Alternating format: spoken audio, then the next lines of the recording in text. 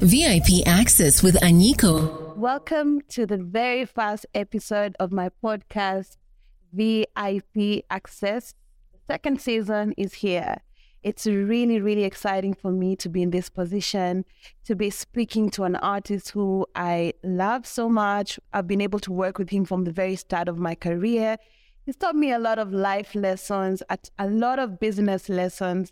And today I'm here with the one and only high-flying Kenyan American entertainer, performer, rapper, singer, songwriter, all-round good vibes, King Kanja. What's up, dude? Yes. What's up? How are you? I'm officially, home in Kenya. Sorry, coming off a wild night. My first coming home party last night at Gemini. So, I'm happy to be here. When it's work time, it's work time. So, but it's never work when it's fun. When you love what you do, it's a joy every day. It's almost always like it's work and fun for you. Yeah. You're always having fun and you're always working. Yeah. And that's the beautiful thing about life. When you do what you love, it's never a job. So who is King Kanja? My home, for real, is the world.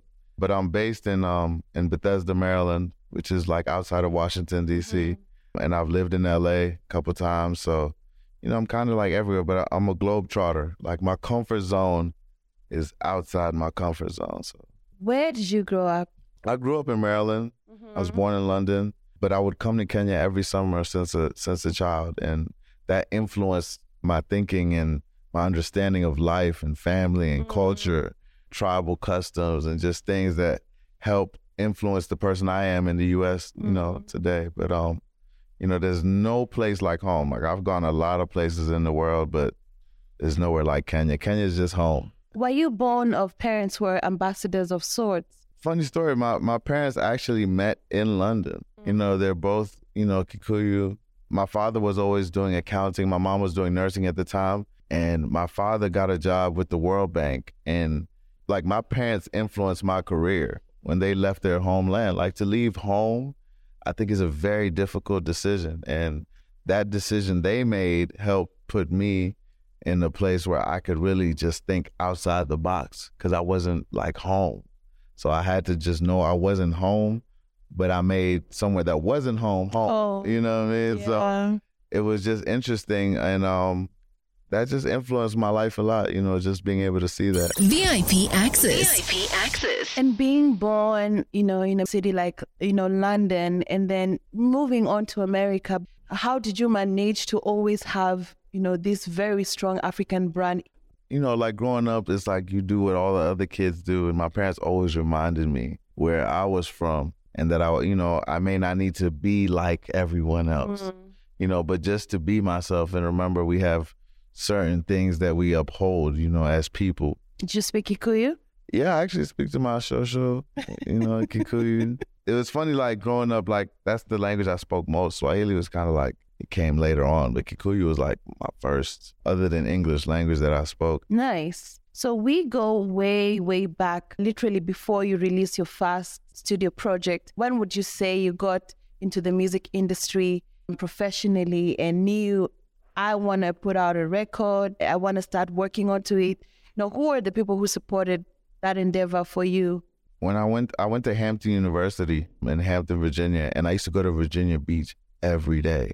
I used to just like drive by I knew where Missy Elliott and Teddy Riley lived. So I used to just drive by their house and just dream like I want to be there one day. One time I saw Missy Elliott's mom outside gardening with diamonds. You're like, hi, Mrs. Mama. Right. And I just knew, like, I think I was around 16 when I was like, I got injured. I used to play basketball and I stumbled in the studio and I just, one of my friends asked me to do an ad lib and I was like, what's that? And the moment I like recorded on the mic, I knew that was what I was going to do for the rest of my life.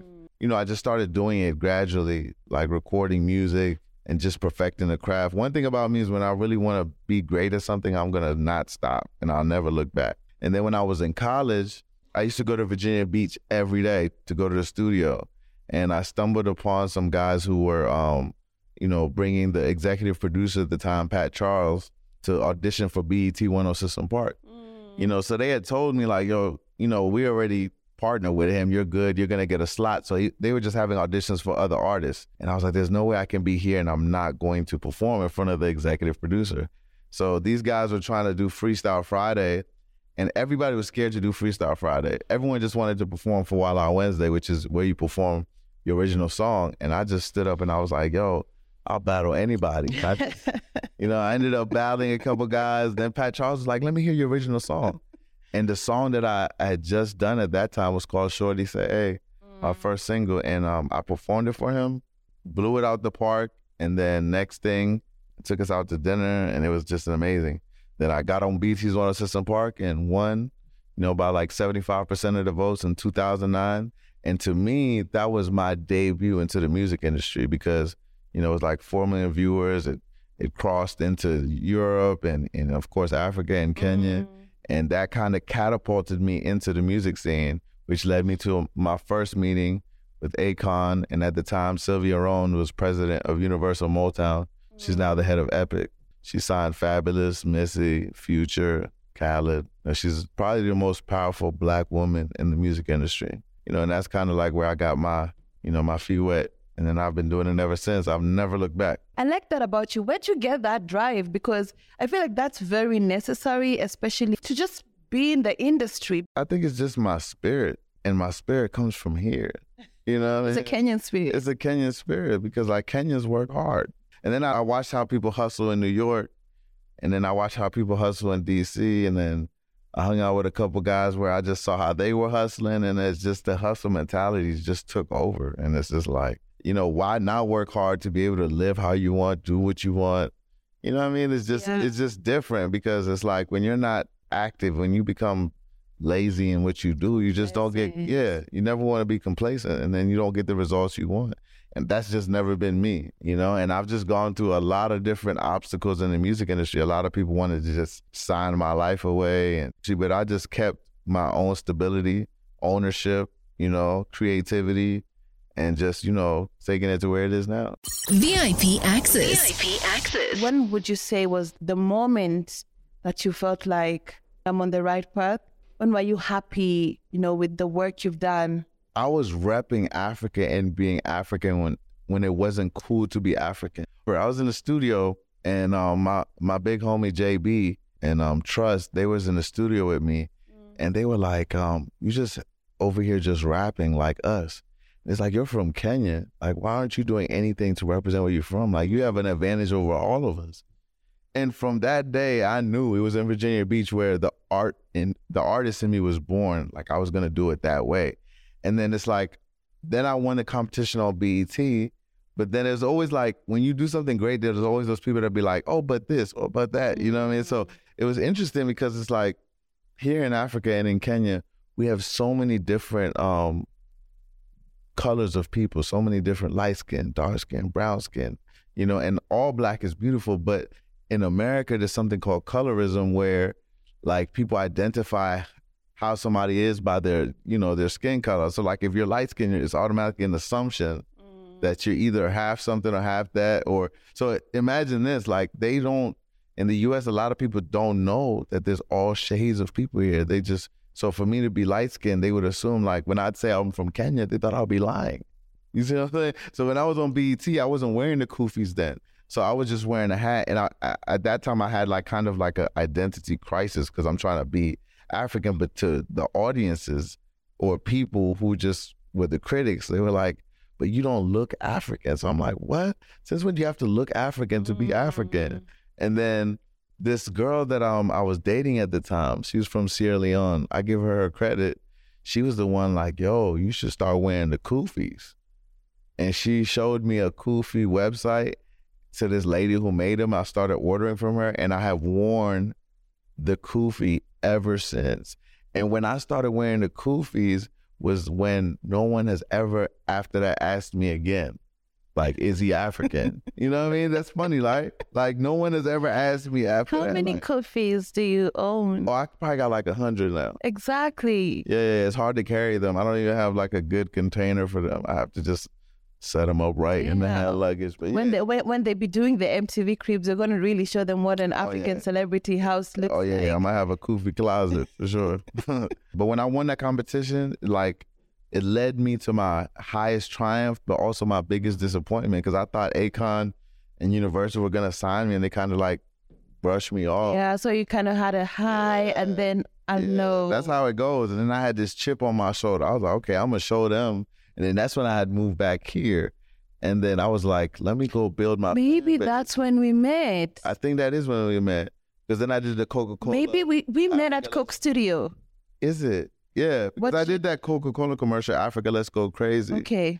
And but you came to Coke Studio. Yeah, I did do the freestyle. You did. Yeah. I think that's how we met then. Because I was working at Coke Studio as a publicist of the show. Yeah. So I'm trying to trace when we actually met. That might be it. Do you have family here? Yeah. So you have like a home to stay? I'm actually about to see my show right after this. I haven't seen it since I've been here. So I'm going to go to Gong Town. Nice. Go visit, you know. And then I have Fantastic. my family in Thika. I have family all over. I got family in London. You know, but only my immediate family is in the U.S., just like the extended cousins are out there. But, you know. I want to talk about your versatility, because I think you started out as a rapper. Now you sing, you're a music producer. You also went into this very prolific era in your career where you're collaborating with so many artists. When you see talent, you pick it up, you nurture it. You have very strong individuals who mentor you. Unfortunately, one of them passed away. So I want you to talk about the various inspirations and how you've managed to break down your artistry for us into different type of sounds, genres, you know, EP, albums, because you know one thing, it's so hard for me to explain to somebody how King Kanja sounds, because it's going to sound very different on different records, and, you know, you accept yourself the way you are and you just enjoy. Yeah, I think even when I started, there were people more talented than me, but I was more hungrier than them, you know? And when you're hungrier than them, as far as what you're doing, like, that will always put you above anybody, because a lot of people are talented. There's a lot of talented people, but not a lot of people, you know, can do what I do, even do what you do. You know, it takes a certain type of talent to really take it to where it is, you know, like, and just having that mindset, like, I'm gonna make it work. And just, like you said, like, you know, accepting everything that goes right and goes wrong, and just taking those things and taking it to the next level. VIP Access. VIP Access. How then do you decide that now I'm going to rap in this song, now I'm going to sing in this song, or I need different vibes completely in this album? We can talk about your discography. In 2020, you're quite prolific. You had 2 records out. You had Vibe Lord and Vibrations. Yeah. Was it Vibrations that was very reggae-ish? Yeah. From my last I checked, I think I'm the first Kenyan artist to do a full grassroots reggae album. And that was produced by Gilly, who works with everybody from Dexter Dabbs, Freddie McGregor, you know, Anthony B, you know, reggae legends. And that album took me like 2 years to finish. I had to keep going back to Miami to go finish it. And it was like, you know, there's something about reggae. Like, I even noticed here, like, my own thought, I think Kenyans love reggae more than Kenyan music. Because whenever I've gone to a reggae event here, it's crazy. You know, and like, where do all these people come from? Yeah. And reggae just, I don't know, it just always hit my spirit a certain way. So it was always another chip on my shoulder. Like, I had to get into reggae at some point. But I started in hip hop, tapped into R&B, and then, you know, I just kind of mixed in. And it was just like, I listened to so much music growing up, you know. And funny enough, Kanda Bongo Man used to date my mom's cousin in the UK. You know, I don't know what happened with that. I haven't checked. But, you know, like, so like listening to that and Mo'Idi music and just listening to like different sounds and just going in the village and in the town and just hearing the music that people listen to, it just influenced me. So like, I know what feels good. Yeah. So with all music, as long as it feels good, then it sounds good. First you go for it feels good, and then you start getting into it, like becoming more meticulous, where you have the engineers and knowing the right engineers and the sound and for it to sound good. You know, so for me, it was always just chasing that music high. Like, how can I make the best song? How can I sound the best? How can I do this? And then the Afro vibe started coming out, you know, from dance hall. And then I got into the Afro beats, and then that's just been a pocket that I've been in. And then now I'm kind of like in this Afro R&B pocket, you know? Yeah. And I actually met Bobby V here in Kenya when he had that show with Carrie Hilson. And we've been like best friends ever since. No. I go to his mom's house, you know, like I know his family. I know his daughter, you know, but he knows about my son. Like we talk about everything as friends, but whenever we get in the studio, it's like we know we're going to make a hit. Like we have mastered that part. He was already a master of his craft, and then I was becoming a master of mine, and it's like, you know, now we even got some crazy songs. Look out for a song called Come Over. That's kind of like dance hall R&B. And then there's Mambo Nileo with Petra. We got Mambo Nileo with Petra. I'm just like in this pocket of just going and just like going. So like when I've been waiting to get back to Kenya because Kenya is like my cleanse and my refresh. And then I'm just able to go back out there and just take over and just go hard on the performances and everything. Yeah, so I do honestly feel like the last two albums, the Vibe Lord and the Vibrations, really are a culmination of all the hard work you've put in, all the different expert sounds that you marshal up to produce your albums. And we can't wait for your next album, which is supposed to drop this year. Do you know when Kanja is actually dropping, and why did you title this album Kanja? Yeah, this next album, Kanja, like it's kind of like Kanja, but the Jah, like the God in me. Yeah. You know, and the reason I even came up with that name was like the Gilly, my producer in Miami, he's Jamaican. You know, he produced my whole Vibrations reggae album. And every time he saved my name in the computer, he always spelled it with an H at the end. And I always wondered, like, why is he always saving it as Kanja? You know, but I was just like, you know, like Jamaicans either call me Ganja or they'll put Kanja with like an H at the end. So I was like, okay, that was a sign. Because that whole Vibrations album was very spiritual, like, because in that studio, like, you know, everyone would be smoking, like he would not allow smoking in the studio, but outside the studio, like there'd be a whole bunch of Rastas smoking out of a chalice. It's a whole vibe. Then you go in the studio, it's like, and it's so hot out there, like you're sweating. But when you go in the studio, it's the air conditioning and the vibe just changes. And there's this big picture of Bob Marley. And it's like every time I touched the mic, you know, it was like, you know, it was just an amazing experience. It was a vibe. And it's like he always knew what to say. Like he could really produce me and pull it out of me. Like when I'd be on the mic, he would just say, yo, Kanja, relax, relax, relax. And when he would tell me that, I would get into this pocket vocally, you know, which is how that whole album came out. And we just finished it over time. Such an amazing album. Yeah. And shout out my boy Young Dar Salama from TZ. He was on the album. He was in Miami. That's how he got on the album. We was in the studio. We swung by. We just did a record. And of course, Nyanda from Brick and Lay, she's on Different Vibration. Yeah. And you know, that was an amazing album. Now Vibe Lord was just like everywhere I went, I was, you know, I love the ladies, and every time I'll be around certain people and my vibe with the Koofy, girls always be like, yo, you a vibe. You a vibe. You a vibe. You know what I mean? I can hear you. You don't even have to talk. The Koofy be. Right. It was like, yo, whatever he is, he's like American, but he's African. He's like, he's a vibe. And then one time a girl said, yo, you a vibe lord. And when I heard that, I was like, that's the name. No, but you are a vibe lord. Yeah. You are. Yeah, because a vibe lord is like a creator of a vibe. And I create vibes. So it's like, you know, you reach your pinnacle. And that's how like Vibe Lord came about, you know. So that's how that album came out. And then Vibrations, then Kanja. And I already know the next album after Kanja is going to be called Sovereign. You know, that's my next album. Fantastic. You know, like I've been watching this show on Netflix called The Crown.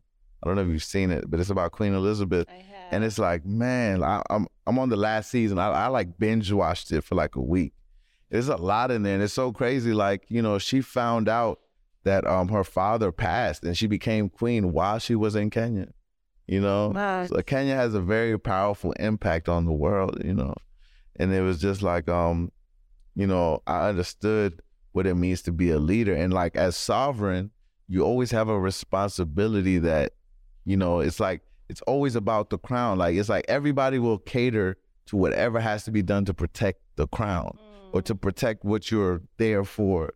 You know, so for me, I feel like it is a duty, you know, to do what we do, you know, to do what you do. It's a duty. And, you know, that's how that came about. Fantastic. Yeah. So I want you to talk about somebody who inspired you so much, to be who you are unapologetically. Unfortunately, they passed away, Chucky Thompson. Yeah. Who's Chucky? How did you meet Chucky? What void is left in you after Chucky Man, let me tell you, like, passed away? all my mentors are just like have passed away. It's crazy. And I feel like now I'm a mentor. It's like, but they gave me the battery in my back to go. And I was doing a show at the Howard Theater in DC. And this promoter manager, Steve Solomon, was there, and he passed away, before Chucky. And he was just like, man, like I love your hunger. And he was like, I'm about to put you on a song with Wale, all that. Like, he was managing Juvenile. He was part of that whole Cash Money family. And he was like, man, I'm gonna take you to the studio. So he was already trying to sign me in a contract, as everybody else does, But, me and him had, rest in peace. I never like to speak ill of the dead, but, we had like a falling out at that time because he tried to like sign me and then boom. But it's like, he took me to the studio. When me and Chucky met, sometimes you'll meet somebody through somebody that you may not deal with after that. Yeah. But me and Chucky just connected in the spiritual level. Like, we were friends from that day. And Chucky just taught me the game. We spent winters together. Like, he sat there and took me from music beginning till end. We watched a lot of gangster movies, The Godfather, all those classic movies, Goodfellas. Like, he introduced me to the streets of DC, everybody that ran the streets, all the gangsters, everybody, like the mayor, like Muriel Bowser, the mayor right there. One day we had dinner with her. Like, she's currently mayor of DC. And he just put me on. And Chucky, like, he doesn't like the limelight. I'm for the limelight. He likes to be behind the scenes. But like, he was friends with everybody. Like, we go hang out with, Dougie Fresh or Faith Evans, who I'm now friends with. And it's crazy, crazy story, to bring that back. Like, his spirit is still with me. Like, he introduced me to Mary J. You Blige, speak to him, you speak on him as if he's alive. You say Chucky doesn't like, you don't even say that he didn't like. Yeah. It's quite interesting. The reason I know he's with me still, or his spirit is like crazy. I was in New York and he introduced me to Mary J. Blige's brother, Bruce. So I linked up with him in New York, and then we go to this place called Brooklyn Chop House, which is owned by the guy who kind of helped Biggie get on. And when we're walking in, and I met, Bruce through Chucky. When I'm walking in, Faith Evans is walking out. And Chucky, I met Faith Evans with Chucky a lot. And Faith comes out and she's like, yo, what are y'all two doing together? You know what I mean? And we just started talking about Chucky. She's like, oh, so you're a conjure, because she's like, Chucky was always sending her my music. And she saw my name, but she never knew who I was. So we just became close, exchanged numbers, and he just like was my guide when he was alive, and now he's like my spiritual guide, but he just taught me the game. He taught me he taught me things that I never learned, like, the way you deal with women and fame and money, and, he taught me so much. And then he just was like, opened every door he could for me, you know what I mean? So that was definitely a tough loss. Did Chucky produce any of your music? Yeah, he produced a song I did called Weekend. He produced a song for me called Energy. And we actually have like 1,000 songs that have not even been released. I got like a whole hip hop. Chucky produced. Yeah, I have like 3 hip hop albums that I haven't even released. Like, I have so much music I want to release. I'm just trying to position, like, even music that I did then is timeless. Chucky's production is timeless. Like, he produced the Mary J. Blige My Life album. You know what I mean? Crazy. He produced Biggie Big Papa. He produced Nas One Mic. He produced that Shine and Barry Levington song, Bonnie and Shine. Like, he was a master of his craft. Like, he could play any song and change your whole emotion. He can make you smile. He can make you cry through music. I'm not even a crier, but he can make you emotional. Like, he made me emotional so many times just creating music. Like, he was the architect of R&B, like every producer studied him, so that was just an amazing to just watch him create. I wish I studied him as a producer more. I regret that, because I was just so focused on being an artist and the songwriter. Yeah. But I wish I had studied how he produced more, because, man, I never seen nobody produce that. Like, I heard songs He has a song with Nicki and Kanye that's not been released that I kept hearing. Like I was always hearing music that was not out. You know, like all the new Mary J. Blige, you know. But he was just a peaceful, like, you know, peaceful character. Like, you know, like one night we was out with Stevie J and Jocelyn. That was crazy. Like loving hip hop in real form. You know what I mean? It's just like I hope there was no drama that night. Oh, there was. There was. Always drama where just ladies. Yeah, big shout out to Stevie J. But Chucky taught Stevie J how to produce. You know, Stevie J produced, I think, Honey for for Mariah Carey. Like, you know, it's just Chucky was like a big influence in the music industry, but he was like the silent one. You know, and he was one of the bad boy hitmen with Diddy, so he produced all of those, you know, bad boy songs. Nice. You know, so it was just amazing to just be around his presence, you know. So big shout out Chucky Thompson. His legacy lives forever, so, you know. For sure, for sure. What's your relationship like with Mr. Brett Berish, the CEO of Sovereign Brands? Because, you know, I've seen you meet with him severally. I've seen Bel Air support a lot of your big shout out Bel Air. I'm one of the Black Bottle Boys, you know. What's being a Black Bottle Boy? Like, what is it? What's that? Being a Black Bottle Boy is just like, you know, the whole concept is self-made. Like, you know, you made yourself. So if you notice the people... Oh, self-made. Yeah, that's why the whole theme is self-made. You see DJ Khaled and Rick Ross. All these people, like, Rick Ross used to sleep on couches. Like, everyone's had those moments. Like, I've slept on Drummer Boy's couch early on in my career. And Drummer Boy's a major producer. Like, everyone that kind of had that story, like, you were willing to do anything. Yeah. Put it all on the line. Last dollar, last thing, last gas tank to get where you need to go. Yeah. Like, that mentality, you know. And it's kind of funny how I got to Brett. So, shout out Greg Maxwell. He's the one, and my tour DJ Joe Cadet, he's from Tanzania, but he's the first African DJ to be on the radio. So Joe introduced me to Greg, and Greg to be on which radio? He's on 92.9 in DC, WKYS. Okay. So DJ Joe was like, yo, he's been my longtime tour DJ. He was like, let me take you to meet Greg. He's with Bel Air. So I go to Greg's house, and he has all this Bel Air, and he's like, yo, I want you to be one of the Black Bottle Boys. And he also introduced me to the Audiomack founder. And I go to the Bel Air office, and I got introduced to the, you know, first few people, Sam, who was at the company at the time, to be part of the brand. And then I just took that and I worked my way up the ladder to everybody in the company. And when I finally got to, like, you know, the top people who run marketing, I literally just one day was like, because if you look at the company's email, you know, it's Sovereign Brands owns Bel Air, Boom Boom, McQueen, and Vion. They all have the same email. This is how I got to the CEO of Brett Berish. Like, I literally was like, if this is all their email, I bet you if I put his names together and write it to him, it's him. And it was him. That's how I got to him. Right. Wow. Yeah, and then we just started talking ever since. See, that's why I love this podcast. You know, the concept of VIP access is because we see you sitting with Brett and we're like, no, it just happened, but it just didn't happen. You made it happen. You worked your way to meeting with him, to securing this deal. Yeah. And they support me in everything, you know.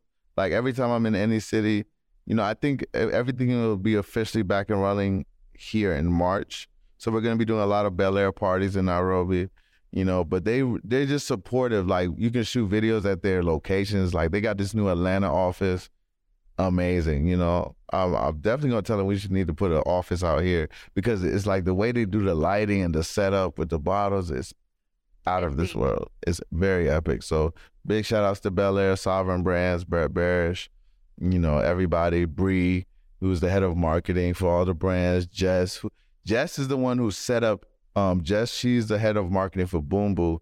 She's the one who set up my first meeting with him. So shout out to her, you know. Fantastic. So we're about to wrap up, but I wanted you to talk about branding and marketing. Mm-hmm. How important do you feel branding and marketing is, and what would you like to tell the Kenyan artists? Because you're one of our Kenyan ambassadors out there in America. And I do appreciate how you don't joke around with your PR. Like, you are hands-on. Like, each and every release, whether there's a video or not, you're paying for the PR, you're supplying us with the pictures, new press pics, new information, whatever we need from you. You're always very collaborative. And to me, as a music publicist, you're like the dream client and artist to work with. So I think it's very important for you to speak to other artists and let them know why you're on it like this and why it's important to be on it like this. Yeah. First of all, if you need a publicist, join, Anyiko PR. She's the best. Her and her team are amazing.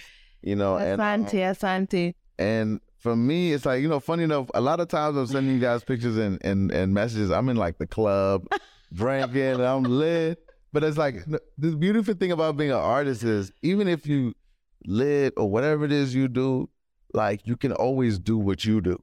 Yeah. That's the beautiful thing about our job. Like, especially I'm one of those people that I can function. You can make it work. Make it work. Exactly. And marketing and PR is so important because without it, you're just not going anywhere.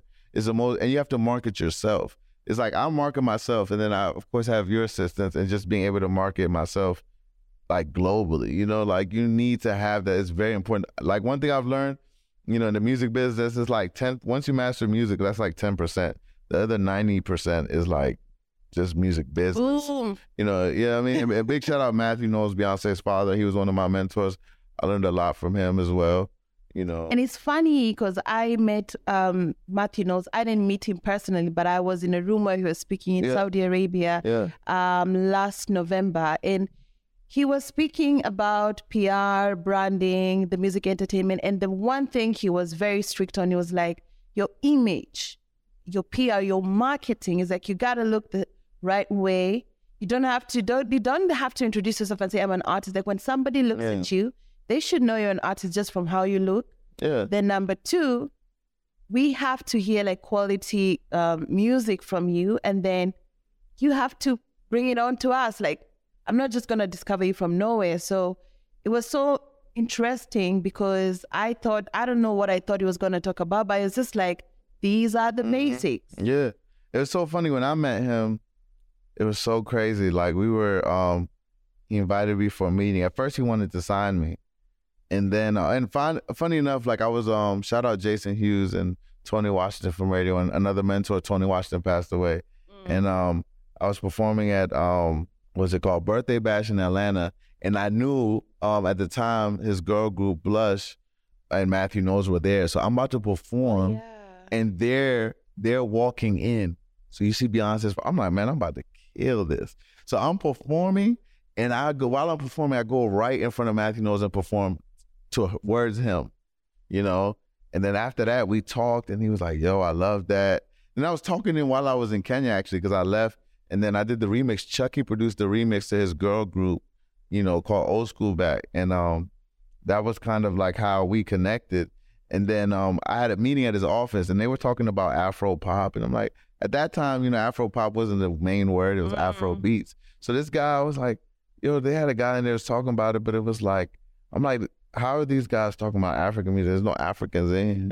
So I was like, it's called Afro beats, right? I'm like, if you look at the hashtag, there's probably like 2 million hashtags for Afro beats. Afro beat at the time probably had like 100,000 on the hashtag, and then Afro pop, So I'm like, and then that day he was like, you know what? From now on, we're calling it Afro beats. So then he was like, man, I really don't need to help you or sign you, because you kind of already know what you're doing. Yeah. But I need your help. And that's when he offered me the position to be, his record label is called Music World, to be president of Music World Afro Beats. And at that time, that's around the time where he just was, was diagnosed with breast cancer. So that's kind of like how things didn't work out at that time. He was focused on his health. I know he's a lot better now, but, him offering that position was a big deal for me, Like, I saw, pictures of, Beyonce's kids before they came out, like, in his office, you know what I mean? Like, it was interesting. I met the CEO, head of Essence, in that office, and it was just like, I learned. You could have just sold those pictures to TMZ if you wanted to make money, dude. All right, but I tried not to think like that, but I thought, thoughts cross your mind. And it was interesting, like, you know, one thing he spoke about, I had brought him to my university. I got him booked to speak at my university. And he was like, he asked the question, he was like, how many people in here on Instagram? And everybody put their hand up. And he was like, we got you. You know, like we control you through social media, like him speaking as a music industry. And he was like, you know, that whole situation in the elevator with Beyonce, Solange, and Jay-Z, he said that was a Jedi mind trick. You know, so when you think about what that means, like, you know, it's going to take us time to understand what I'm saying, because I'm not the one to, it's not my story to tell, but, you know, it's like a lot of things that happen in the industry is a Jedi mind trick. So you kind of know how to market things where it's like you have to manipulate things that are happening to make it work for what's happening, if that makes sense. No, I don't understand. You know? That's what was happening in the Leaps, you know. Man, it's a Jedi mind trick, man. The Star Wars fans, you know, they'll get to it. Okay. You know, we talk about it off camera. Okay. I'm Jedi mind tricking right there, so you know. Big shout out, Matthew. Yeah. So, well, thank you so much for your time, for being so awesome, for being the Vibe Lord. You know, for working with me and my team for years. Before we wrap up, I just wanted to remind you something very personal. Yeah. Do you remember when you literally called me out, and why you called me out? And I don't know if you remember exactly what happened, because it shaped me so much. Like, it made me the person I am today, and especially how I run business and how I communicate with clients. Do you remember exactly what happened? Yeah, I think I didn't get feedback I wanted, or just our communication wasn't there about what was going on, something like that. Yeah. You know, and for me, I'm just very vocal. Like, you know, it's like there's a way you can express being frustrated or upset without being disrespectful. So it wasn't like that. It was just like a miscommunication, which when you're building a partnership and you're doing business, it's gonna happen. It's gonna happen. How you react kind of shows who you're dealing with, and it shows the other person what kind of person you're dealing with. And you're either gonna grow together or you're gonna grow apart. Oh my God, you said everything. It doesn't even matter why we had a team. Right. But it's how you approached me, how you were like straight up, like, this is not how you run business. Like, I don't like this. Yeah, but I was also learning too, like, it took me a long time to also understand, like, I don't know what you were doing, what you was going through, or what business. I'm sure you know, sometimes we all get overwhelmed with what we're doing. So sometimes you also got to put yourself in the other person's shoes and be understanding. I think in summary, you were just saying, like, if you're going to work with me, if I'm going to work with you, we have to keep up a communication. Like, I need to know what's happening with my brand every day. Like, I cannot not have heard from you from 2 weeks, and then you show up the third week and you're like, yo, what's up? So you're like, I don't appreciate that. Like, I need to know what's happening on my brand every day. And I was like, okay. And I think since then, I totally understood the type of person you are, the type of creative you are, the type of artist you are. But then it's not just about who you are, but it's how to keep up a brand. Like, even for me to keep up my brand and to keep up my business, I can be on it with one artist and not on it with another artist. So I have to say that how you demanded to be treated in this business relationship taught me how to treat other artists and clients. And thank you for that. Oh, man, thank you for receiving it. We've been working together ever since. So let's take it to the next. Let's take it to the next level. And soon to come, you know, I just spoke to Wyclef the day before yesterday. So he wants to come to Kenya.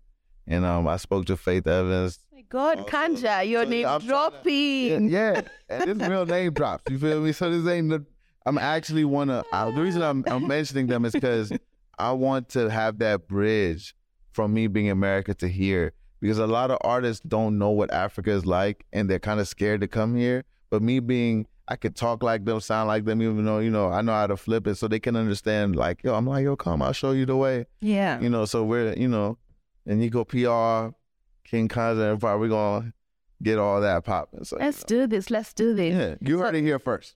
Yeah, you had it here first. So we'll let you know when Kanja is dropping, the album Kanja, this year, 2023, right? I hope so. You know, I hope so. I'm in a weird space musically. Like right now, I'm just on a dropping singles thing, and I feel it's fine. Let's just drop the singles, and then at the end we'll give them an album. Exactly. So that's what I'm gonna do. I really don't know when, but yeah, I'm thinking it's definitely gonna be this year. Hope so. What do you want to say to your fans, just as a wrap up? Like, do you want to say thank you for all the support? Yeah. What should they look forward to? I would say know what you love, do what you love, and know how to love. You know, that's what I would say. And always live your life creatively and never, you know, always go on your journey and never look back unless you're only looking back to see how far you've gone. You know what I mean? That's the only time I look back.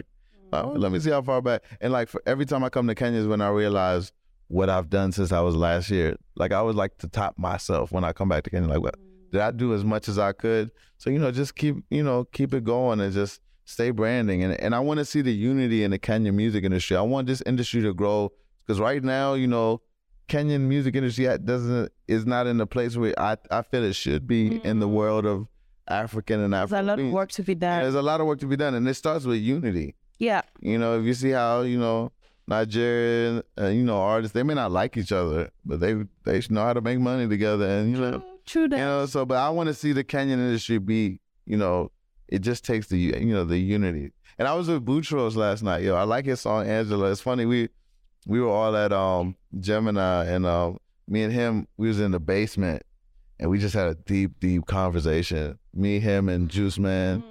And I love what they're doing. And me and him about to get in the studio, but yeah. Nice. That was a vibe. Like, you know, those conversations, yes. Like, if you see on my Instagram story right now, you know, those who are watching, they gonna see it. But, you know, like, we was having like it was so deep yesterday. Nice. Much love.